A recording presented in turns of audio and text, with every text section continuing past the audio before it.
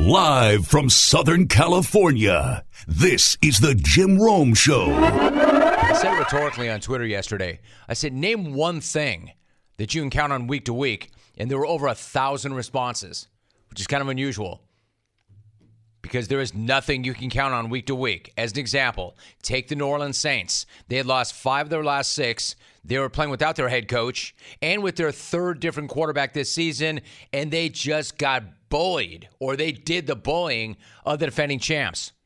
A team that many think is the team to beat, and New Orleans dropped a nice, swift ass-kicking. Nice, swift ass-kicking.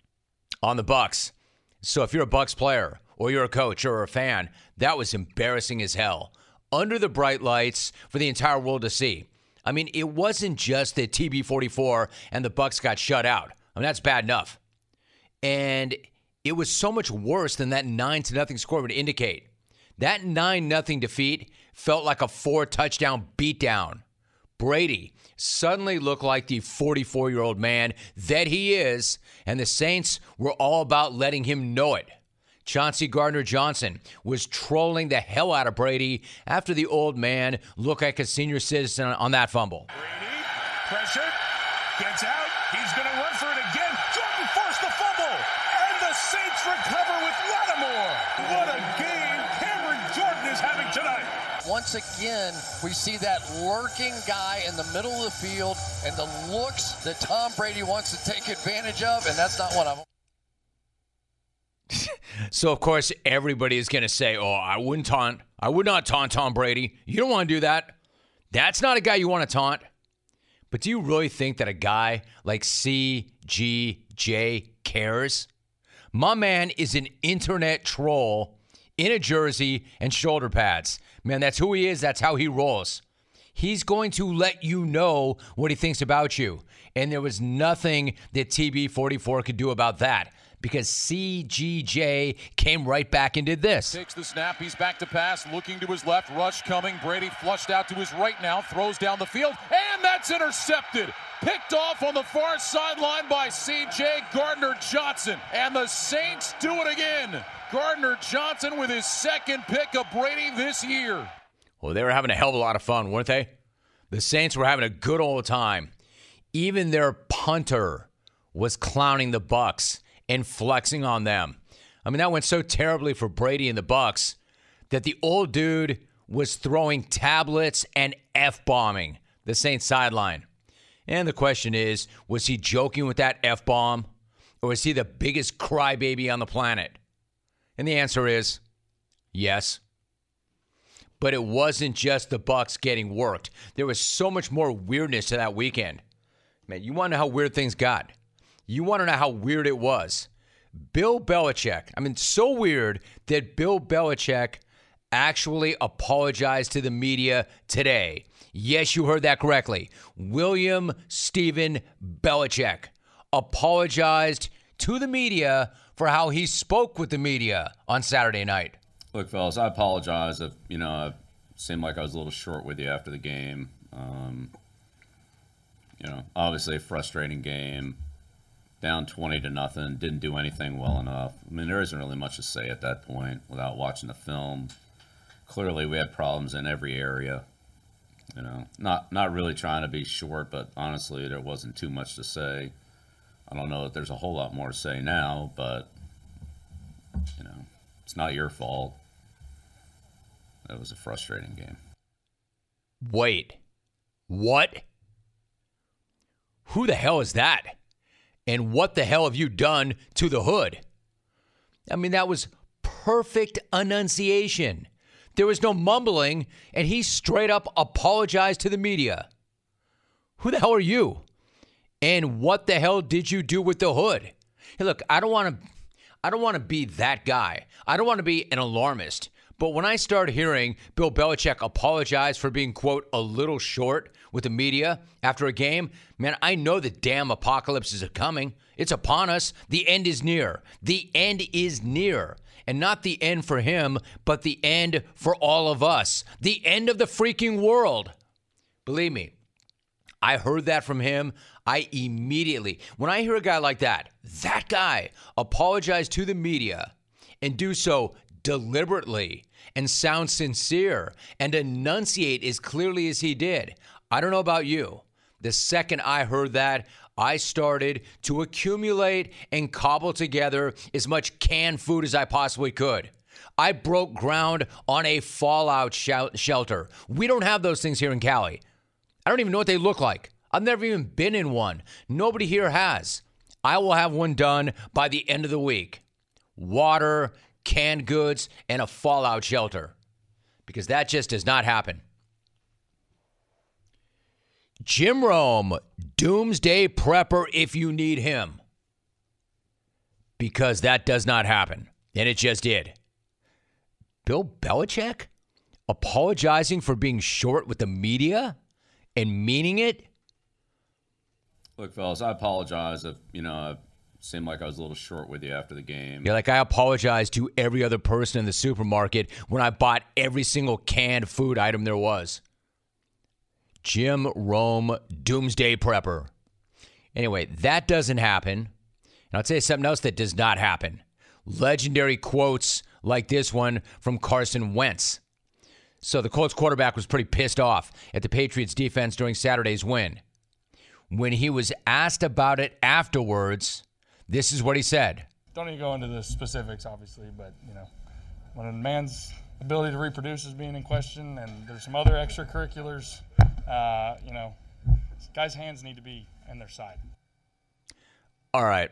Not exactly sure where he was going with that, but I am sure that I need to hear it one more time to see if I might make some sense of it.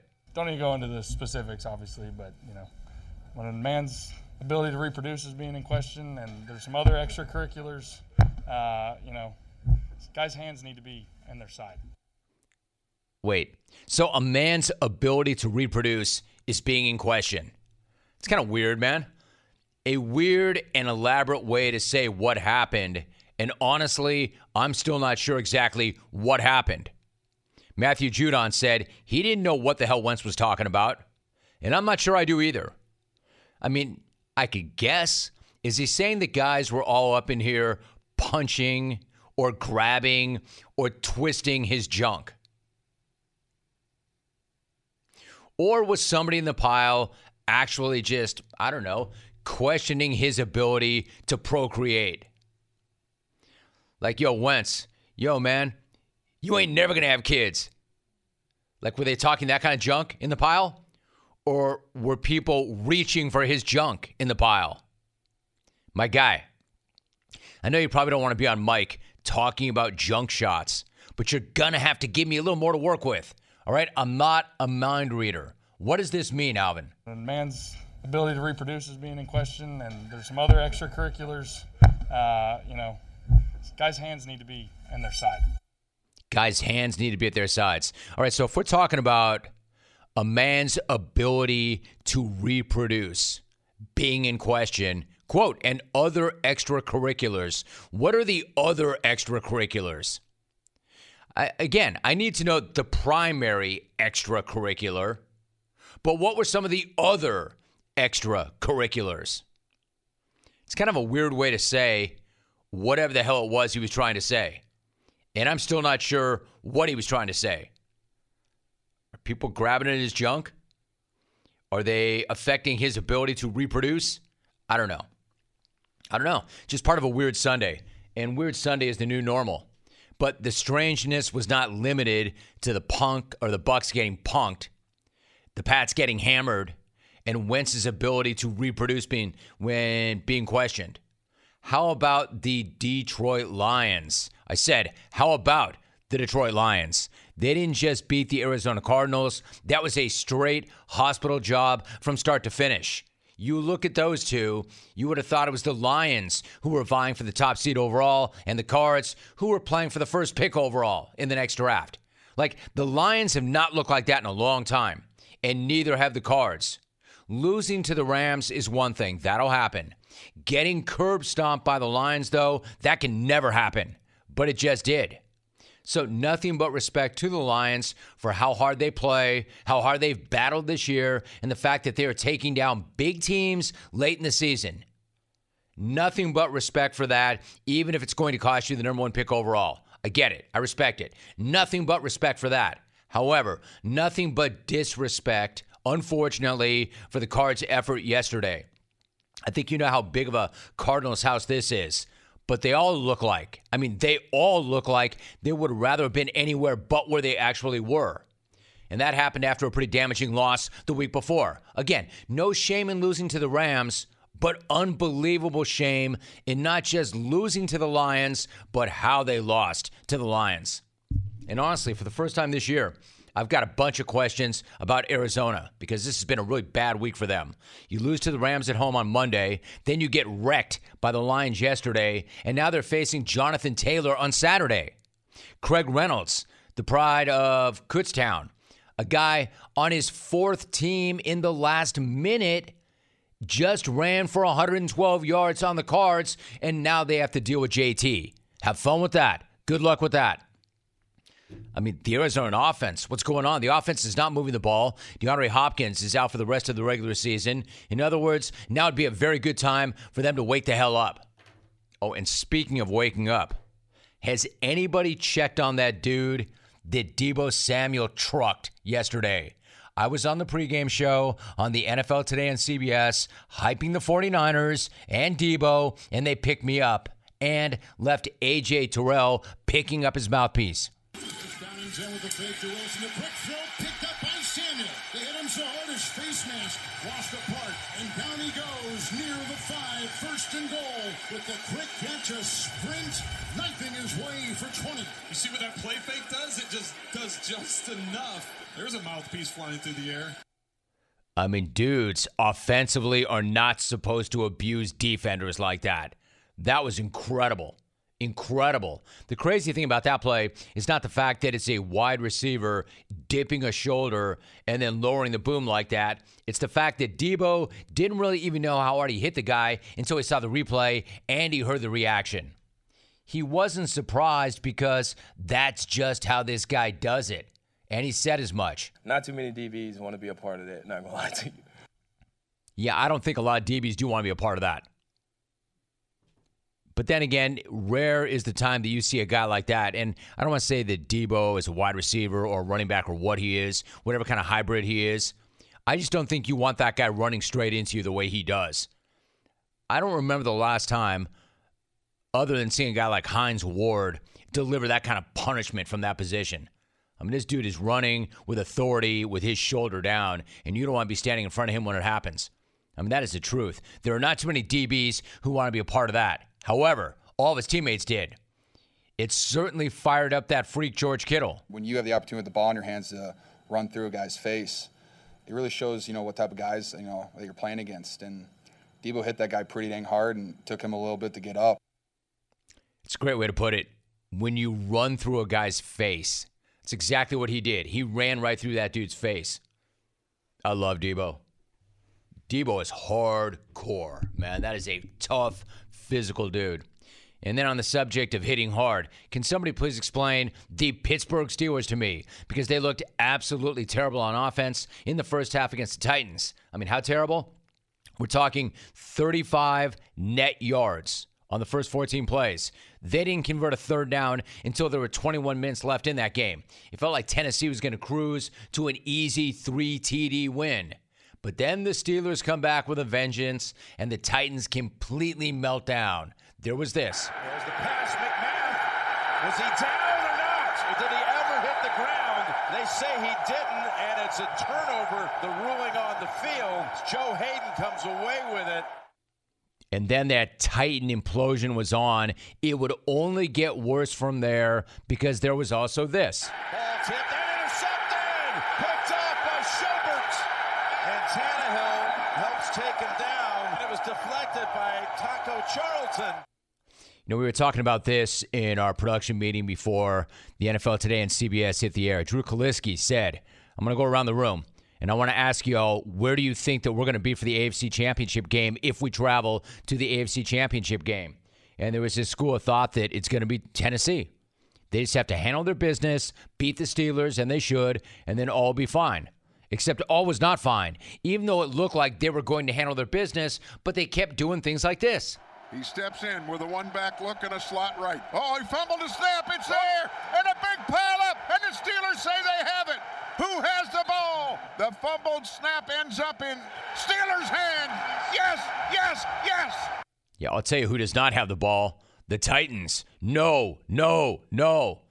Any way they could cough up the ball, they coughed up the ball. And the Steelers did exactly what they needed to do to win that game. That is a brutal loss for the Titans, who could have moved into first place with a win and controlled their own destiny.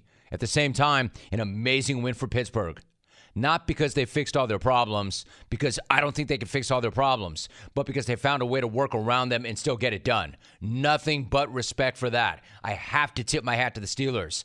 I was the one who said yesterday on the NFL Today on CBS that I literally don't think anybody in that division wants to win that division. However, the only thing I am sure about with the AFC North is if the Steelers are not going to figure in anything coming in. No sooner than I said that, they man the hell up, the Titans man the hell down, and the Steelers get a huge dub. You're welcome. Yes, yes, yes. So nothing but respect for questioning, quote, a man's ability to reproduce. And I guess nothing but respect for Bill Belichick for actually apologizing to the media. That's how weird this whole thing was. And we aren't even close to done. We've got 2 more games tonight, 2 more games tomorrow. In other words, the longest and one of the best weekends ever keeps getting longer and better. So let's keep getting weird.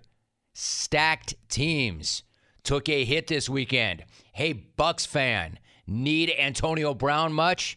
Hey, Cards fan, still think you've got enough depth without DeAndre Hopkins?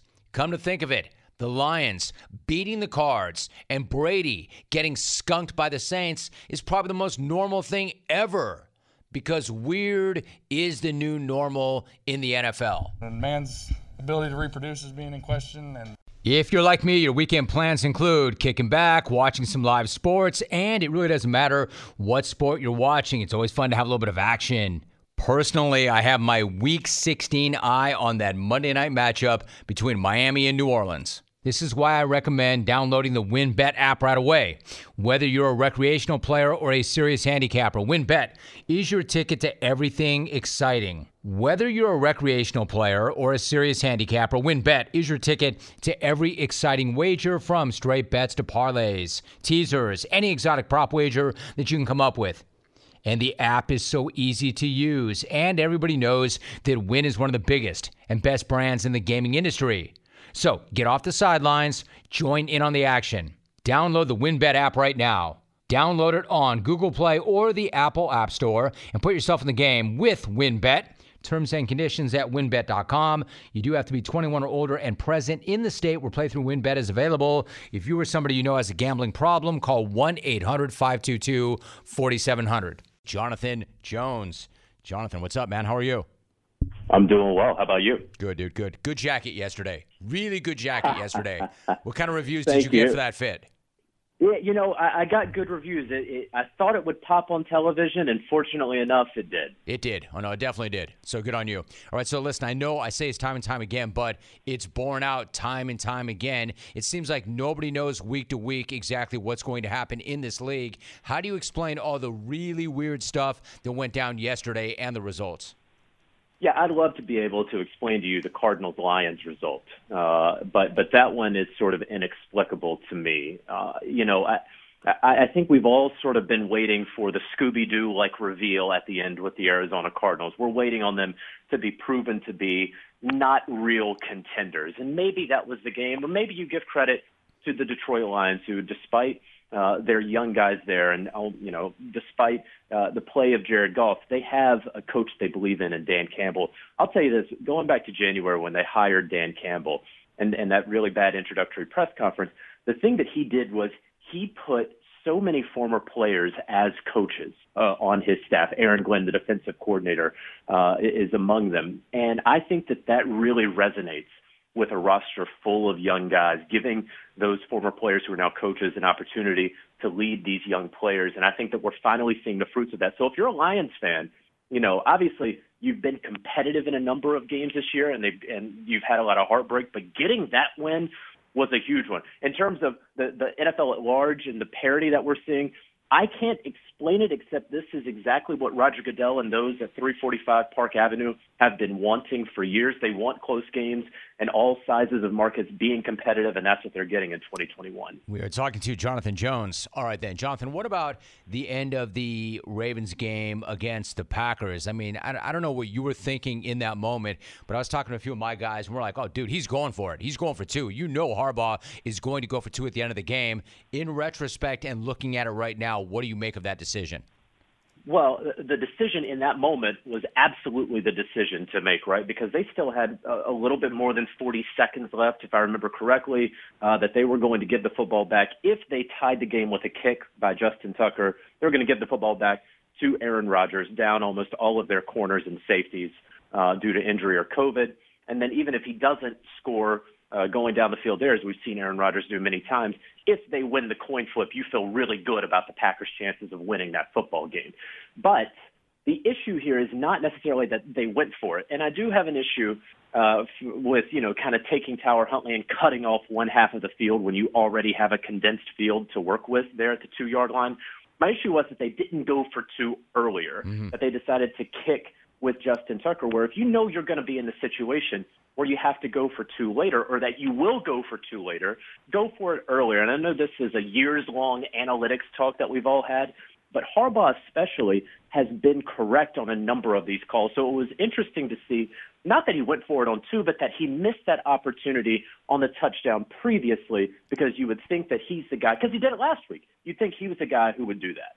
We're talking to Jonathan Jones. All right, then, having said that, where did he come out on Brandon Staley? I mean, he's made it pretty clear. This is who we are. This is what we're going to do. I love our personnel. I always feel like we have an advantage, but it did not pay off last time. I mean, does it get to a point where you start to think that the coach is putting out there, I'm right, and we're going to do it my way, and he's being a little bit stubborn to it, or is it just the wrong call?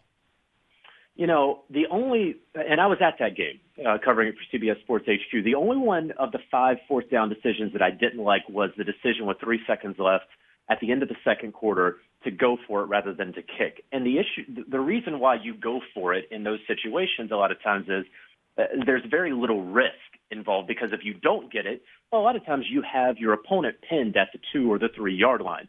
But because it was at the end of the half, that is removed. So now you're risking getting 0 points and not being able to get the football back, on your terms once your defense stops them. That's the one where I would have taken the 3 points.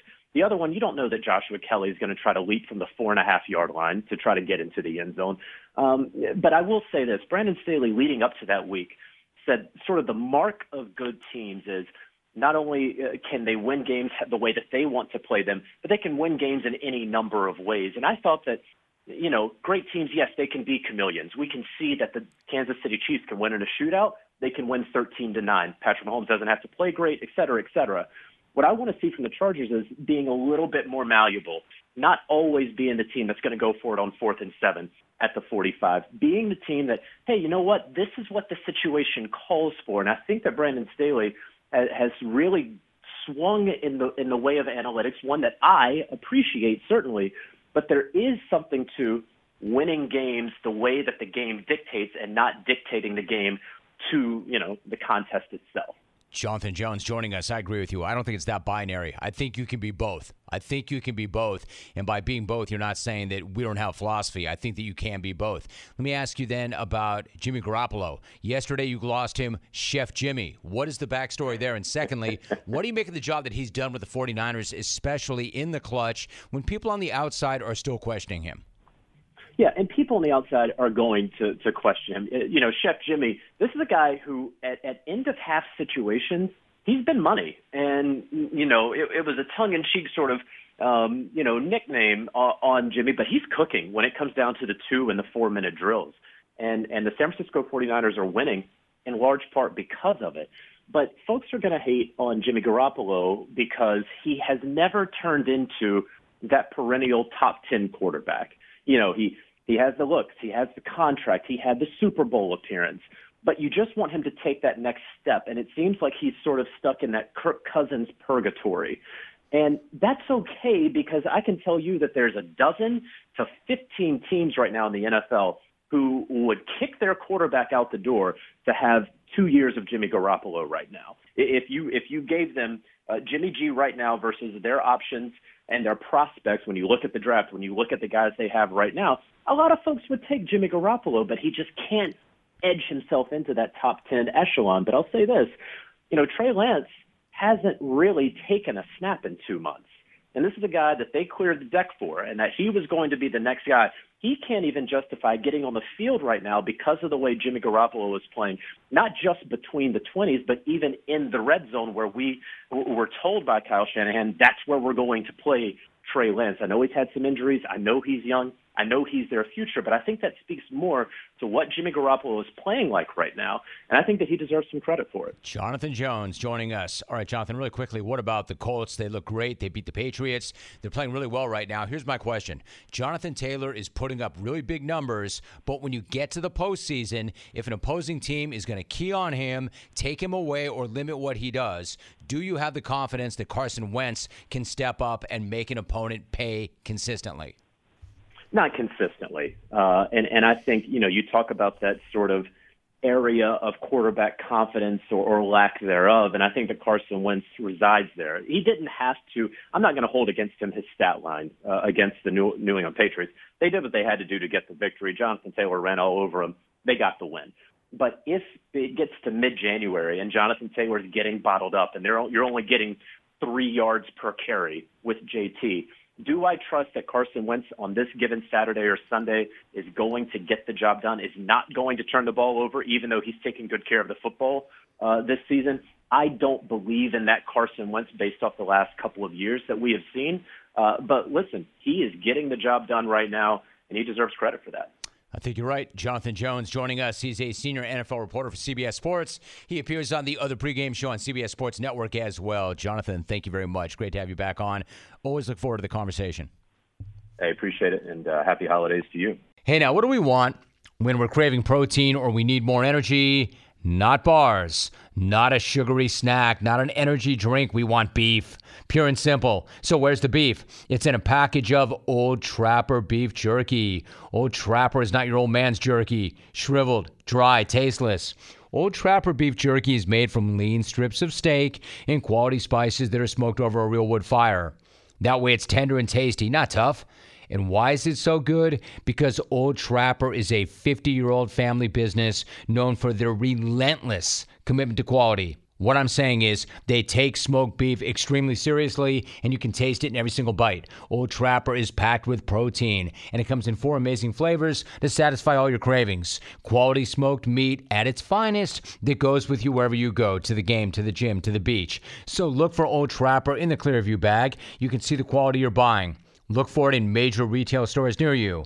If you don't see it, ask for it by name, because no other jerky compares. Old Trapper, what's your beef? Let's talk about Herb for a minute.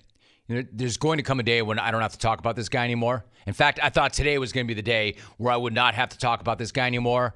Don't get me wrong. I really want that day to come. I know that Herb makes my job so much easier because the guy's, well, he's a bad dude, and he was the worst NFL coach ever. So I would love to just turn the page, move on to the next thing, be optimistic, be positive, and keep it all nice. I really would. I thought that when Jacksonville fired this guy in the middle of the night, in the middle of a game week, we'd finally be done with that walking, talking rat. Except he will not go away. Like life has flicked the blinking lights, signaling to Perv, it's time to get to the bleeping exit. But for some reason, he thinks that applies to everybody except him. I don't know. Maybe he's waiting on that final lapper from some co-ed. I don't know. But I'm going to tell you something else. I'll tell you who doesn't know, doesn't get it, and never will. Pervin Liar himself. He had to make sure that he did an interview with the NFL Network as quickly as he possibly could. Jump right in that car wash, get your rep cleaned, acid washed, and start the process for the next job. That's how this goes. There's a whole strategy to this. There's a playbook to this. We've seen many people run that playbook. When a guy in his situation does that interview, he's been coached up by a legion of pros. Here's what you want to hammer. Here's what you want to stay away from. Here's the point you want to get across. They coach him the hell up and tell him how to say everything. And they say, the last thing they say before they run him out there, listen, be contrite, be remorseful, be apologetic, be thoughtful, be authentic. Even if you're not, be sincere. And then tell the world exactly what you learned from that debacle and how you're going to come out of this so much better as both a coach and a man than you ever were. So why don't we see how Home Rat did? Hey, Herb, how would you describe your feelings after being fired? Quote, it's heartbreaking. I just had a dream of it becoming a destination place with a new facility he agreed to build, and someday to walk into that stadium where it's standing room only, because I know how bad the people of Jacksonville want it. So I'm just heartbroken that we weren't able to do that. Quote, end of quote. He also said he was, quote, devastated. Heartbreaking. There you go. Devastated. He went to the go-tos. Heartbreaking and devastating. Devastating. Heartbreaking. That right there is the rat signal beaming out to C-Bus. The prodigal rat is coming home. It's like there's like this thing in the sky. Rat. There's a rat blinking in the sky. The prodigal rat is coming back to C-Bus. The last time this guy was that devastated and heartbroken, he skipped the team flight home and started tearing up the local restaurant scene and prowling for co-eds. Now, if I know anything about Urban Meyer, if this guy's feeling devastated and heartbroken, That's devastating. an Ohio State quarter zip is about to come out of the closet and some woman's buttocks is about to be affected. Remember Triple G? Triple G used to talk about affect the head. Affect the head. Affect the head. Affect the head. Perv is probably thinking affect the buttocks, allegedly. The head. Buttocks. And this time he doesn't have to be back in time for practice. So Buddy can have a night out every night if he wants. Buddy! Man, it's been one hell of a fall from grace for Buddy. In fact, I'd be hard-pressed to see another one in any sport who has ever fallen faster than Perv has. So it's going to be really interesting to see what, if anything at all, he has learned. Like, how do you go through something like that and not come out of it with a different perspective? Hopefully better, right? Interesting to see what this guy, if anything at all, he's going to own. I mean, he never, ever has been a dude who owned anything, but never, ever has there been a dude more in need of soul searching, more in need of taking a long look in the mirror and see that rat that is staring back at him. I mean, surely even this myopic rat now realizes that getting out of Dodge was the weakest thing ever. Even he has to understand that benching James Robinson and then lying about it was terrible. Even he has to understand allegedly kicking a kicker was hideous. Even he has to understand calling his assistant coaches losers and demanding to know what they've ever won was a terrible idea. He now knows that, right? He knows all that, right? Hell no. He thinks he's already done the hard work on himself and that he has answered or has all the answers. Like he's asked himself the hard questions and has concluded, as painful as it may be, he's just going to go right ahead and own it. Not really. Not really at all. You know what he took from this? You know what his takeaway from this was? Quote, I can't take losing. I try to accept it. It just eats away at my soul, and I believe our players deserve better. End of quote. That was his takeaway from this. I can't take losing. Would you get a load of this guy? The problem isn't the quitting on his team. It's not the benchings. It's not the kickings. It's not the beratings. It's just that the man really hates losing. Urban Meyer looked at the smoking wreckage of his career in Jacksonville, and his main takeaway was, I hate losing. Like, I really hate losing. Even more than I thought that I hated losing. And that's the reason I just got fired, and they don't want to pay him. I completely destroyed my rep. All of this because I just can't handle losing. And my reaction to that is Isn't that ironic? Like, the biggest loser would just throw the card that I'm the worst loser. Loser. And that's how we ended up here. I just can't handle losing. That's like the equivalent of saying, you know what my biggest weakness is? My biggest weakness is I'm a perfectionist. I mean, it's such bullcrap, and everybody knows it. See, that's the thing with Herb. There's no there. He doesn't have the ability to dig deep, look in the mirror, be introspective, go to school on himself, do some soul searching, and learn from his mistakes. Because in his mind, he didn't make any mistakes. That's the incredible part about this whole thing. The team went 2-11 with him as the head coach, yet none of it's his fault. If his players and coaches only hated losing as much as he does, they'd be 11-2. He had the worst tenure of any NFL coach in history. 2 wins, a crap load of controversy, and the only thing he learned from that is that he hates losing even more than he thought that he did. That's what this is all about. It's not about the fact that a guy who apparently won by bullying teenagers realized that he couldn't do that to grown men. It's not about the fact that he's horrible at managing and leading grown men and that he did one idiotic Bush thing after another. It's not about any of that. It's only about the fact that he really hates losing. In his mind, like he's the one guy in the NFL who really hates losing. Like he hates losing more than Bill Belichick, more than Tom Brady. He hates losing more than Andy Reid, more than Pete Carroll, more than Mike Tomlin, more than Sean Payton, more than Patrick Mahomes. I can keep going. Some of the greatest competitors ever. He hates losing so much more than them.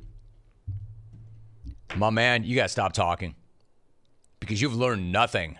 It's the holidays and you deserve a gift. So how about a gift that keeps on giving you joy and comfort every single day all year long? A gift that looks as good as it feels. A gift that will actually pay for itself in terms of how much more productivity that you'll have at work. Of course, I'm talking about giving yourself the gift of an X-Chair. I absolutely love mine. It is by far the most comfortable and ergonomic chair that I've ever used. And honestly, it's got to be the coolest looking piece of furniture I own, hands down. Not only is X-Chair the world's best office chair, but with its patented LMAX technology, it doubles as a massage chair and can either warm or cool your back. Can your office chair do that? I don't think so. Now is the perfect time to purchase an X-Chair. Buy early, buy now. And here is X-Chair's holiday gift to you.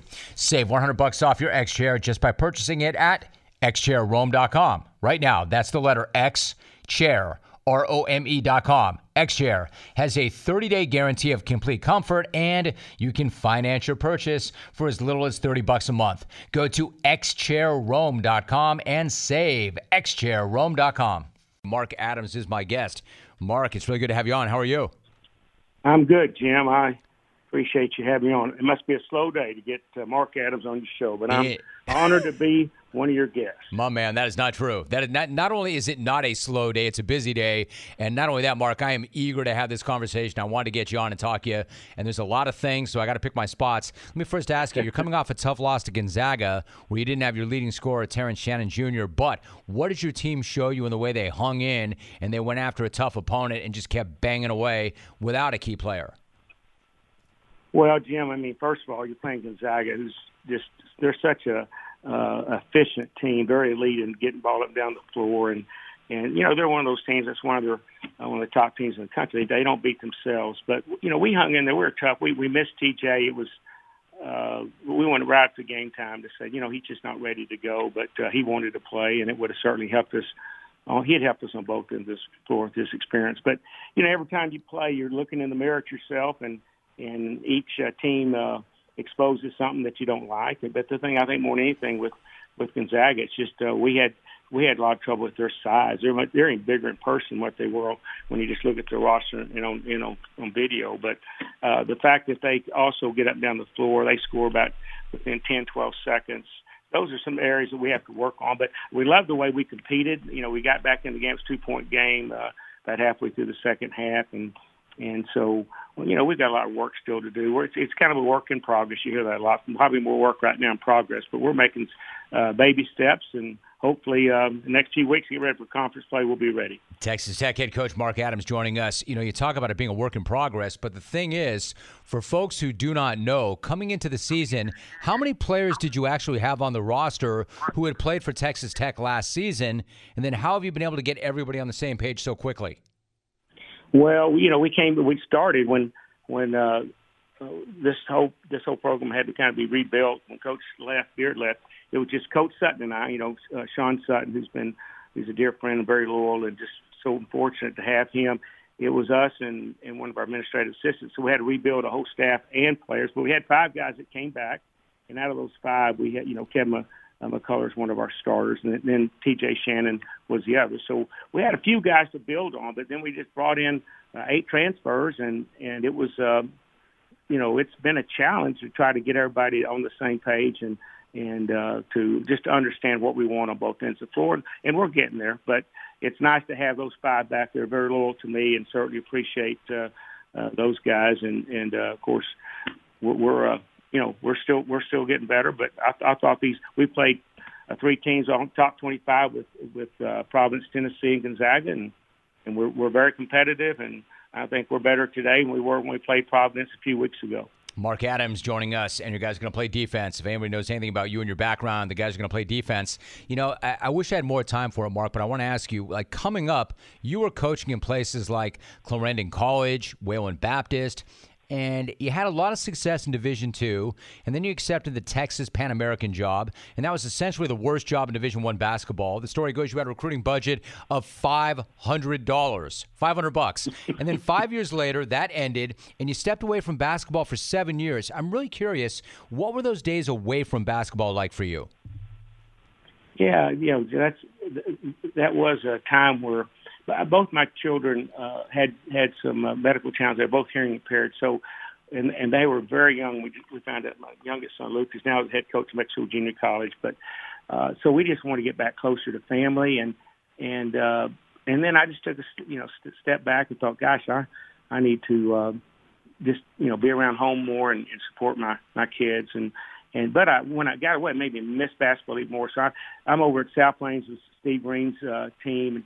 And Rick Cooper, who's with me on staff now, is at West Texas. I'm begging them to get out. Hey, let me get up coach practice. John Cope is at Lubbock Christian. And so every chance I got, I'm on the phone, even though I'm running a hockey team at the time, a AA hockey team. I'm always trying to see if they'll let me come to work out. And before I know, I'm out there yelling at the guys and coaching them. So they've got a lot of fun stories about how I just kind of take over. But I just miss coaching. Then Howard College job came open about 6 years later, and that's where I got my start, and they were gracious enough to get me back in it. So I feel very blessed that God's given me this opportunity, and it's a second chance for me, and I love Texas Tech, and just love this job. Wake up every morning just excited to be a Red Raider. I love it. Mark Adams joining us. I don't want to gloss over that hockey note that you just mentioned. So you're involved in owning a minor league hockey team, the Lubbock Cotton Kings. How did that come to be, and then what was that experience like? Well, it was a great experience. So I got my insurance license. I was going to sell just different types of insurance. But I went to a hockey game up in Amarillo, and I saw my first AA hockey, and I just loved it. It was so entertaining, and so I tried to buy the team, and a guy from Cliff Annable, a guy from Canada, ended up buying it, and he was dumb enough to hire me as his GM, and I knew nothing about hockey, and so that was experience. But I just loved the players, how tough they were, the excitement, how fast the sport was. And I bought the team here in Lubbock, and there were 125 about that AA hockey teams. There were more hockey teams in Texas than there were in Canada. They were taking these old rodeo arenas and turning them into hockey skating rinks, and so that's that. But when I got in, there's about 120. When I left, we were down to about 35. So it was a very tough business, and long story short, I lost a lot of money. I didn't get a lot of my family invested, so I didn't get invited back to Christmas and Thanksgiving for a couple of years. But they finally got over that. Got you. But it was it was a good experience. No, I didn't mean to interrupt you. I get that, Mark. I understand exactly what you're saying. The thing about hockey, too, and I've always said this, and I love the game. I grew up watching the game. My folks had season tickets to the LA Kings when I was a kid. It's not a great TV sport because it's hard to follow the puck. But if you could just get people to the arena the way they did you, it's one of the great spectator sports of all time. Mark Adams, my guest. Now, this, of course, is a big Chris Beard house, as you know. You and Chris go back a long way. You're your own guy. He's his own guy. But when you first met him, in fact, when did you first meet him, and what do you remember about those meetings? You know, Jim, it probably was at a hockey game. He would come to the hockey games and you know, we'd sit up there and talk. And then a little bit later, of course, I was at Howard College, and we spent a lot of time together. I guess when I got to Howard, he recruited several of our players. Charles Burgess is a player that played at Texas Tech that he signed. It was a All-American and MVP in the JUCO League. But we just kind of, our experience grew. We go to movies together, and he'd always make me buy. He's a guy. He would tell the story differently, but he's real tight with his money, Jim. So I'd buy the popcorn and the movie tickets. We go a lot. We go late night and we talk. And he had a couple of jobs that he interviewed for. Low Division Ones was going to take me with him. So that's how that relationship started. And then he got the Little Rock job, and I was fortunate enough and blessed he took me as an assistant coach. Well, he wanted to take you to Texas as well, but and I would imagine that you wanted to come with him. So what was your thought process at the time, and what led you to stay and pursue the job you have right now? Well, I mean, I've always loved being a head coach, Jim, but I also, you know, I want to coach, and Texas Tech's my alma mater, and both my kids graduated here, and my family's just lives. My mom's 30 miles from here, and so it was a very difficult decision for me when Beard took the job down at Texas, but at the same time, I didn't know if they'd seriously consider it. So I had to. It was a big risk for me, just trying to talk them into, you know, give me a serious look. I don't think the athletic director really looked at me in a head coaching position. So I had a lot of fan support. I tell you, the reason I probably got that job on anything, I had so many former players that with Texas Tech came forward and recommended me. So. Again, very thankful for that, for those guys, and just happy to be back here in my hometown, my home area, and coaching the team I love. I was going to say really quickly, Mark, I was going to ask you about that because that's really key, and you just said it, that maybe you don't get that job if not for the support from former players. What did it mean to you that so many of your former guys came forward and said, we want Mark Adams to be the coach here? You know, Jim, I've done the defense for Coach Beard for 5 years, and all those guys heard me yelling and screaming, and probably had my, you know, nobody likes to play defense, so I was always challenging them. But I love those guys, and you know, a little bit concerned that they may not have loved me back because I'm kind of the bad cop in practice most of the time and challenge them. But you know, we had a lot of mutual respect. But see these guys come forward and call Kirby and say nice things about me was so important. So at the end of the day, it's just, you know, it's about relationships, and I love these young men, and I hope that I can make a positive impact in their lives. And so that was very refreshing to hear and very rewarding. You know, these guys believed in me. Such a great story, too. Texas Tech is 8-2 on the year. Mark Adams, more than 550 wins as a head coach. Next up, Texas Tech has Eastern Washington on Wednesday. Mark, great to have you on the show. I told you I'd been looking forward to it. Glad we did it. Hope we can do it again soon. And really nice to talk to you. Yeah, Jim. Thanks for having me. God bless you. Proud to say this podcast is brought to you by DirecTV Stream. Hey, does this sound familiar? You've got one device that lets you catch the game live, another one that lets you stream your favorite shows, you're watching sports highlights on your phone, and you've got your neighbor's best friend's login for all the good stuff.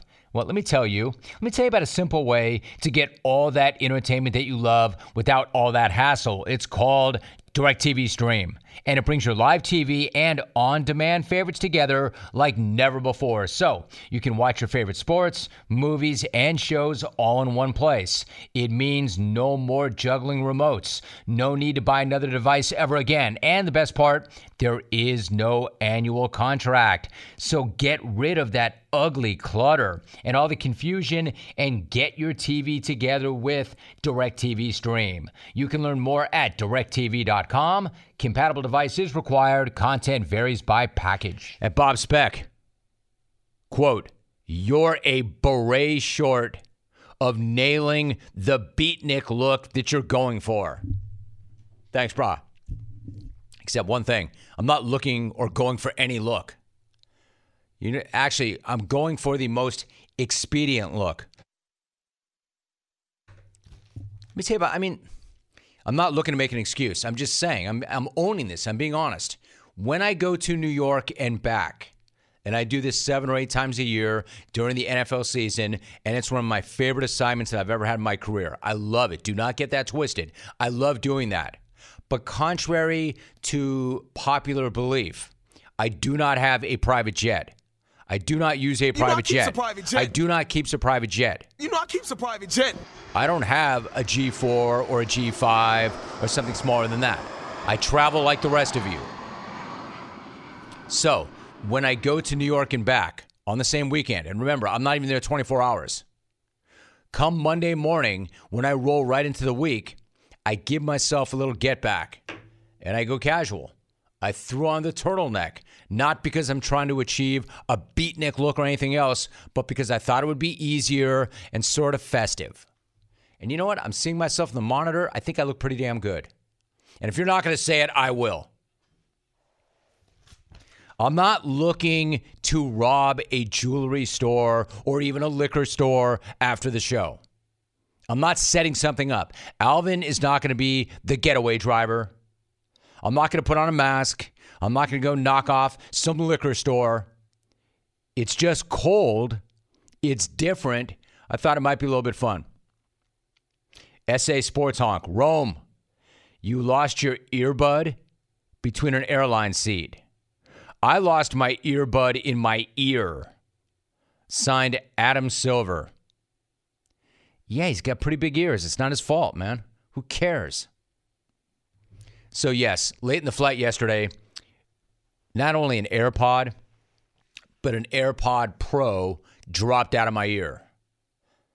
And the only thing worse than that is, it's not the first time. And I'm not blaming the product. I'm blaming the ear. I'm owning it. They don't stay in my ear. So I've got lots of different thoughts. I'm an audiophile in the sense of, like, even if you watch this show, you can see me, I hate to say it, but popping my earbuds back in. They pop out. These things do not stay in my ear. Like, my entire life is about trying to find an earbud that will stay in and not pop out. The one that you see me use on the NFL Today does not pop out because it's custom. What they do is they come in, at least back in the day, they have a gun. And it's a gun with a bunch of goo. And they shoot your ear full of goo to get the mold. And then that's how they make IFBs. Those don't pop out. They're custom. All these other, in-store, online that you buy are not custom. I'm always envious when I see people in public rocking their AirPods and they never fall out. Mine always fall out. Well, one fell out yesterday and went right down that rabbit hole into the seat. I knew the second that thing fell out of my ear, it was gone. I knew it. And it's not the first time either. I had one drop in the toilet once on me. I know, kind of disgusting. But it did. As you might imagine, that did not go back in my ear. I could retrieve it, and it was really traumatic. But the only reason I did that, and by the way, if I had not bought it, it was a custom pair of AirPod Pros that were painted. So they were really expensive, and I waited a long time to receive them. The only reason I didn't flush that thing right when it went in there was that reason. Super expensive, super custom, but the second I pulled that thing out, I'm like, oh, I'm never going to wear that ever again, and I didn't. We're going to flush it and move on. So I'm going to flush it and move on, except I didn't flush it. Point of the story is, it's not the first time, it won't be the last time, and I do have a rhetorical question. Which one do you think was more filthy? The one that fell into the airplane seat and went down that black hole, or the one that fell into a toilet? I'm going to say tie for last. I mean, I'll never forget this one trip I had back in the day. My phone went into the seat. I mean, an AirPod's different. That's tiny. I'm talking about an iPhone, whatever we were on. And you know, if it's me, I had the most upgraded model. I literally spent like a half hour trying to find the phone in the seat. I could not find it. I turned it into the bed. I made it go upright. I tried every available setting. I could not find my phone. You know, you can get beyond losing an AirPod. That'll piss you off. That's really inconvenient, and it really sucks because they're expensive. But you're not walking off that plane without a phone. I couldn't find the phone. So that really did happen last night. What else we got here? Stucknut, should we cancel this silver alert on Rit? He's not dead. He's not even sick. It's a scheduling thing. And I can't get up. Man, you know it's bad when every single time you watch this show and you don't see Rit, you just assume he's dead. And I admit, I probably haven't helped with that. Hey, we're all day to day. Rit is second to second. This is not cool. It kind of is cool, Rit. But it won't be cool if you die on my watch. Bro, don't let that happen. Then I will forever regret that. If you ever leave the process, our process, and then you die, at least none of that will be on my hands. But I can't keep making jokes about how close you are to death if you actually die. Don't die on me, Rit. It'd be selfish, dude. Don't be that guy. So no, he's fine. It's just scheduling. We have to stagger it so some are here next week and some aren't. Let's see here. Sunny Elefante. I think that giraffe neck sweater would look good on us. Signed Mike Glennon and Davis Mills. You know what's a bad thing? I'm like, well, that take. You know what's a bad thing? The Davis Mills completely outplayed Trevor Lawrence. Do you know, I got to admit, I was one of those guys who thought, Herb is out of the building. They're going to play their asses off. Apparently, you can take Perv and Liar off of the Jags, but you can't take the Perv out of the Jags because they look like crap again. You get an opportunity. That should have been a really good week for the Jags. They got Perv and Liar out of their lives, and they got a pretty good setup in getting the Texans, and they still look like crap. That's the kind of effect that Perv had on them.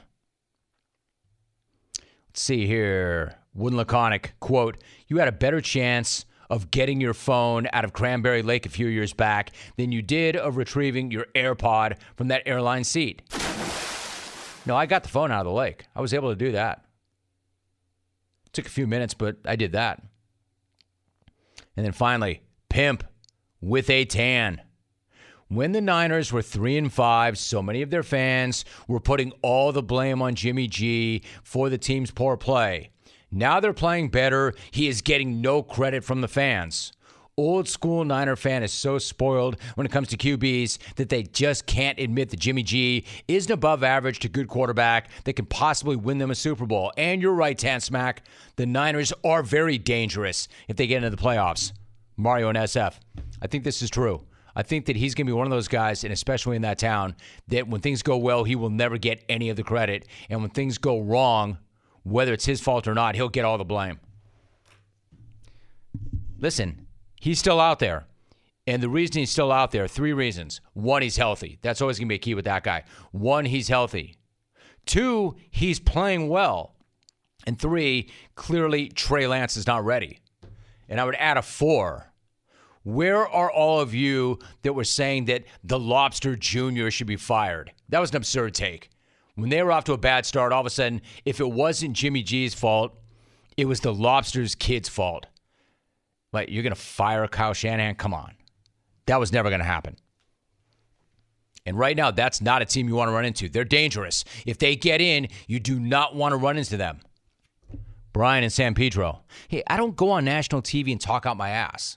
All right? I think these things through. I do my research. And generally, I am right. Not always, and especially this year in the NFL where nothing's certain week to week. But yeah, this is why I'm going to get up on that show, on that stage, and say that about the 49ers. Brian C. and SP. Jim, they said in Choudville, the media found out that the Hood's small heart grew 3 sizes yesterday, and the true meaning of Christmas came through. Look, fellas, I apologize if, Let me stop right there. Seemed like I was a little stop short right there. with you. Alvin, listen to the way the man is enunciating. There's no bitterness. There's no mumbling. Like, I actually believe that he believes what he's saying. I think the guy really might be sorry. Listen to how clearly he's enunciating. It's not, you're real funny, radio man. You know, why are you always talking about me and my son, the face licker? Huh? That sounds so funny. Hey, tell me how my ass tastes. None of that. I mean, this guy flat out is saying, I am sorry. Look, fellas, I apologize if, it seemed like I was a little short with you after the game. Wait, did he utter the phrase, I'm sorry? Look, fellas, and was it directed at the media? He is the GOAT, dude. Way to go, Hood. Way to go. It's not going to make everybody happy that took you and got down with you. But for the rest of us who did not have a rooting interest in that game, I can appreciate that.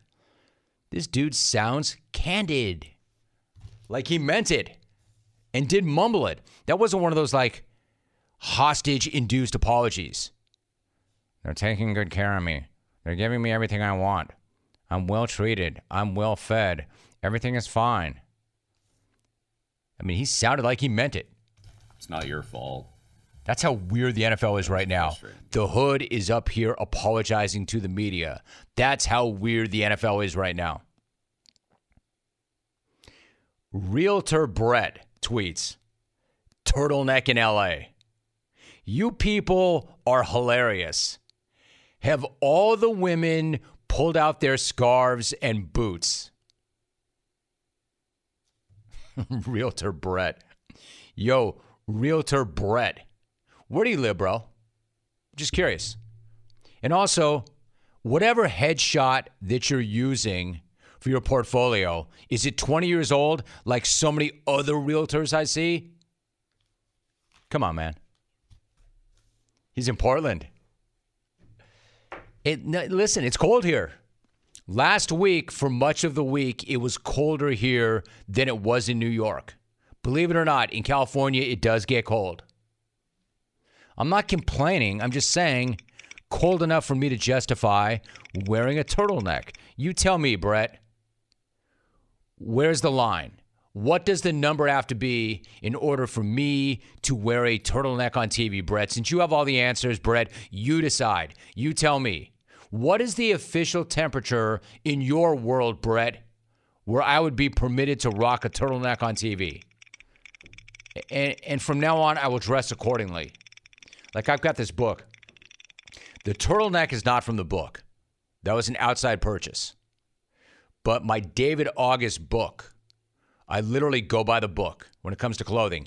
Everything you see me wear that's not casual, if it has a collar or there are slacks involved or a suit, I go by the book. I don't deviate from the book. I'm not creative like that. There's a book, and he puts together all of our suits and our business sportswear by numbers in a book. Hey, Brett, I'm going to let you run the numbers on the other book, the new book, the casual book. You tell me, dude, what does the temperature have to be before I can wear this? Because when I left today, I want to say it was in the upper 40s. That, for me, as an LA native, is pretty freaking cold. 48 when I left the house. And finally, one more. I'm not going to read that. And I'm not going to read that. All right. If you think I read crap, you can only imagine what I'm not willing to read. Mercedes Lewis is my guest. Mercedes, great to have you back. How are you? I'm doing good, man. What's going on? Dude, all good here. In fact, I want to ask you that in a different way. Before we get to football, how is life for you right now? How are things? Everything's good. I mean, just staying healthy, staying out the way. Obviously, I'm in Green Bay, so it's not too much to do anyway. So it's even better. I like that, man. Staying healthy and staying out of the way is good. All right, so you had a huge play yesterday in the fourth quarter when Aaron hit you with a short pass and you were breaking tackles, you were making moves to get the ball down to the 6-yard line. Aaron was fired up after that play. What did you personally see on that play? Well, it's one of those plays where, I mean, obviously you could tell from the play, I'll slam the guy as if I'm blocking and then leak out kind of like a screen, really. And then once I got the ball and I turned to the field, I mean, the rest is history. If you follow my career, I mean, that's normally how, I get down when I have the ball in my hand. And, we were just talking about it on the sideline about me trying to get to the end zone. I know at one point when I was running, I looked up and I didn't realize I was still that far away, from the end zone. Funny. But, Yeah, you know how it goes. That's funny. No, listen, I do know how you get down when you get the ball in your hands. So I'm going to ask you the question, though. Like, you're averaging more than 7 yards after the catch this season. You're fifth among tight ends in forced missed tackles. So what is your approach when you get the ball in your hands? Well, when I get the ball in my hands, it's one of those things. I'm probably going to be bigger than all of the defenders that are trying to tackle me at that point in time.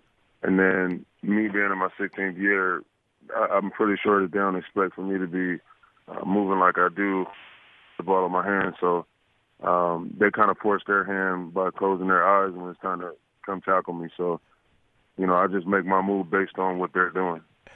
Marcedes Lewis is joining us. I love that. Now, I mentioned off the top, the win over Chicago was your 200th career start. It's a big number. I'm curious, what's that number represent to you, and how much pride is there for you in that number?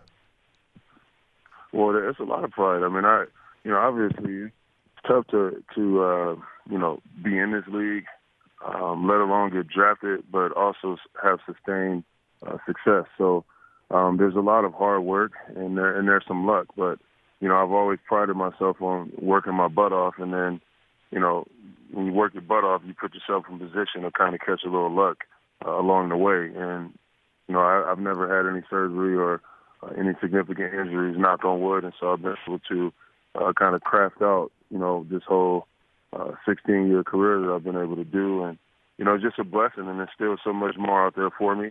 I'm grateful that I have the coaches I do that support me, and I'm able to continue my dream, and that's to play ball. So definitely excited, take care of my body. My mental fortitude is, beyond measure. So I've been able to do this thing for a long time. Dude, your mental fortitude absolutely is beyond measure. How do you go about continuing to develop that mental fortitude? Like, is there a mental gym that you go to, like a physical gym? How do you go about building, maintaining, and growing that mental fortitude? Well, for me, I think it's all about, the positive self-talk every single day, never being satisfied. Always eating crumbs, right? If you eat crumbs, you stay hungry, right? You be allergic to the big, and that's what I've been throughout my entire career. And it's just about, being better today than I was yesterday. Nobody cares about what you did yesterday. Every day is about reinventing yourself. And if you can stack those type of days, I mean, by the time you look up, you're 16 years in. And, I don't take it for granted. It's an absolute privilege to be in this league. I'm just blessed to, be on a squad where my skill set it still comes at a premium. So definitely a blessing. Marcedes Lewis is joining us. That phrase, eat crumbs, I've heard you talk about that. I've seen you tweet about that. You just referenced it briefly. For those who do not know, what does that mean, and what's the mindset behind that? So eat crumbs just means, like when I say eat crumbs and be allergic to the big meal, that just means stay in your zone, right? Regardless if you have a big play or a play that's, doesn't go in your favor, always stay in your zone so you're able to continue to, work hard and make those plays. If you get too high after a big play or too low after a bad play, either way it could be bad for you. You know how it is in this league. The parity is really good, so the margin for error is small. And, with that in mind, that's what it's about. It's just always staying in your zone so you can continue to make those plays and come up on the good side of things as opposed to the worst side of it. Marcedes Lewis is my guest. You also mentioned trying to reinvent yourself daily. Hey, listen, I mean, knowing the way you approach it, knowing the way you are habitually, like you're doing the right stuff, the right things every single day. So if you've done the right things every single day and you've stacked enough of those days year after year after year, how can you reinvent on a daily basis? Like, how much more can you get out of yourself, or what different thing can you do to reinvent daily? I think, like for me, ever since I was in high school, it's always been about writing my goals down, right? And so I have to, write it down to see it, and then once I see it, I can go get it. And so every day when I go out to practice or in meetings, there's always something to get better at. And regardless if, I'm 37 now, but if I was 22, if I've had that same approach of getting better at something every single day, you're only going to get better at it and stack those days. And I think sometimes you have to go searching for, what you want to get better at, whether it's in the run game, if I'm blocking, okay, my hands need to be tighter here. I took a big first step, and so I was off balance. Or, I caught the ball, but I didn't catch it as smooth as I wanted to catch it, like that. Like just being really critical of yourself and the energy that you want to put out there into the world and go capture it. And that's essentially what I do every day. All right, so you mentioned that a lot of this goes back to when you were in high school, Marcedes. I think maybe you do or you don't remember, but I married a gal who went to Long Beach Poly, and that family is third. I remember. Okay, so I know this. I know this school, and I know the mindset, and I know the culture of the thing. I talked to Willie McGinnis, and he sounds a lot like you when it comes to these things. Like, so when you learned this, how much of it was about growing up in Long Beach, or how much of this was about the Poly program? If you started this mindset in high school, where did it come from exactly? Your family, the school, the neighborhood, what? Well, I think, my mom had me when she was 15 years old. And then, I started playing for Long Beach Poly Pop Warner when I was 7. And then worked my way all the way up, obviously, to high school. But I think it was just a tradition, right? When you understand the odds and you are able to beat those odds and you end up playing for, a high school that's world-renowned and the tradition is huge and you just want to be your very best. Right, and so it just starts there of, the fear of losing it all and going back to where you came from and trying to make a better living for you and your family. And I got a lot of people that depend on me. And by me not having the right commitment to my craft and what I do, I'm disrespecting those people that depend on me. So, in a nutshell, that's all it really is, I get that. That makes sense, man. Part of me wants to say something really lame like, hey, man, if we could bottle that, but that's the whole point. You can't. You cannot bottle that. There is no hack for that. There's no magic pill for that, man. There's only doing the work, right? Yep. Only doing the work. The work is, I used to say the work is working, right? And if you commit yourself to doing that work, whether you feel like it's a good day or a bad day, you have to push through it. I mean, there's adversity in everything that you do in this world. And it's about how you come out after it. And, I'm blessed that I've been able to have the right people around me. My circle is as small as a dot. So everybody that's around me, I trust, I appreciate. And just taking it one day at a time. Good, dude. I love that. The work is working. The work is working. Really quickly, the circle you have around you is a dot. Why is that? Because you want to be very careful who you let in or what you let into your mind. Why is it so important to keep your circle that tight? Well, I just feel like, especially being in a position that we are as professional athletes, and whether you're an entertainer or anybody that's doing their job at the very best, right, at the very top, you have to be careful who you let in. And it can go from letting those people in and you're telling certain people about your goals and your dreams, and they're sending you negative energy without you even knowing it. It can be as simple as that. But, throughout the years, I've learned how to just kind of trim the fat, so to speak, right? And every year, it's, you have to assess, like, okay, who's good in my life and who's not here for me. And throughout my entire career, throughout my life outside of ball, I mean, that's just been a part of, who I am. Just assessing where I am and, who's really here. And, so far as worked out, I haven't had to learn any lessons the hard way.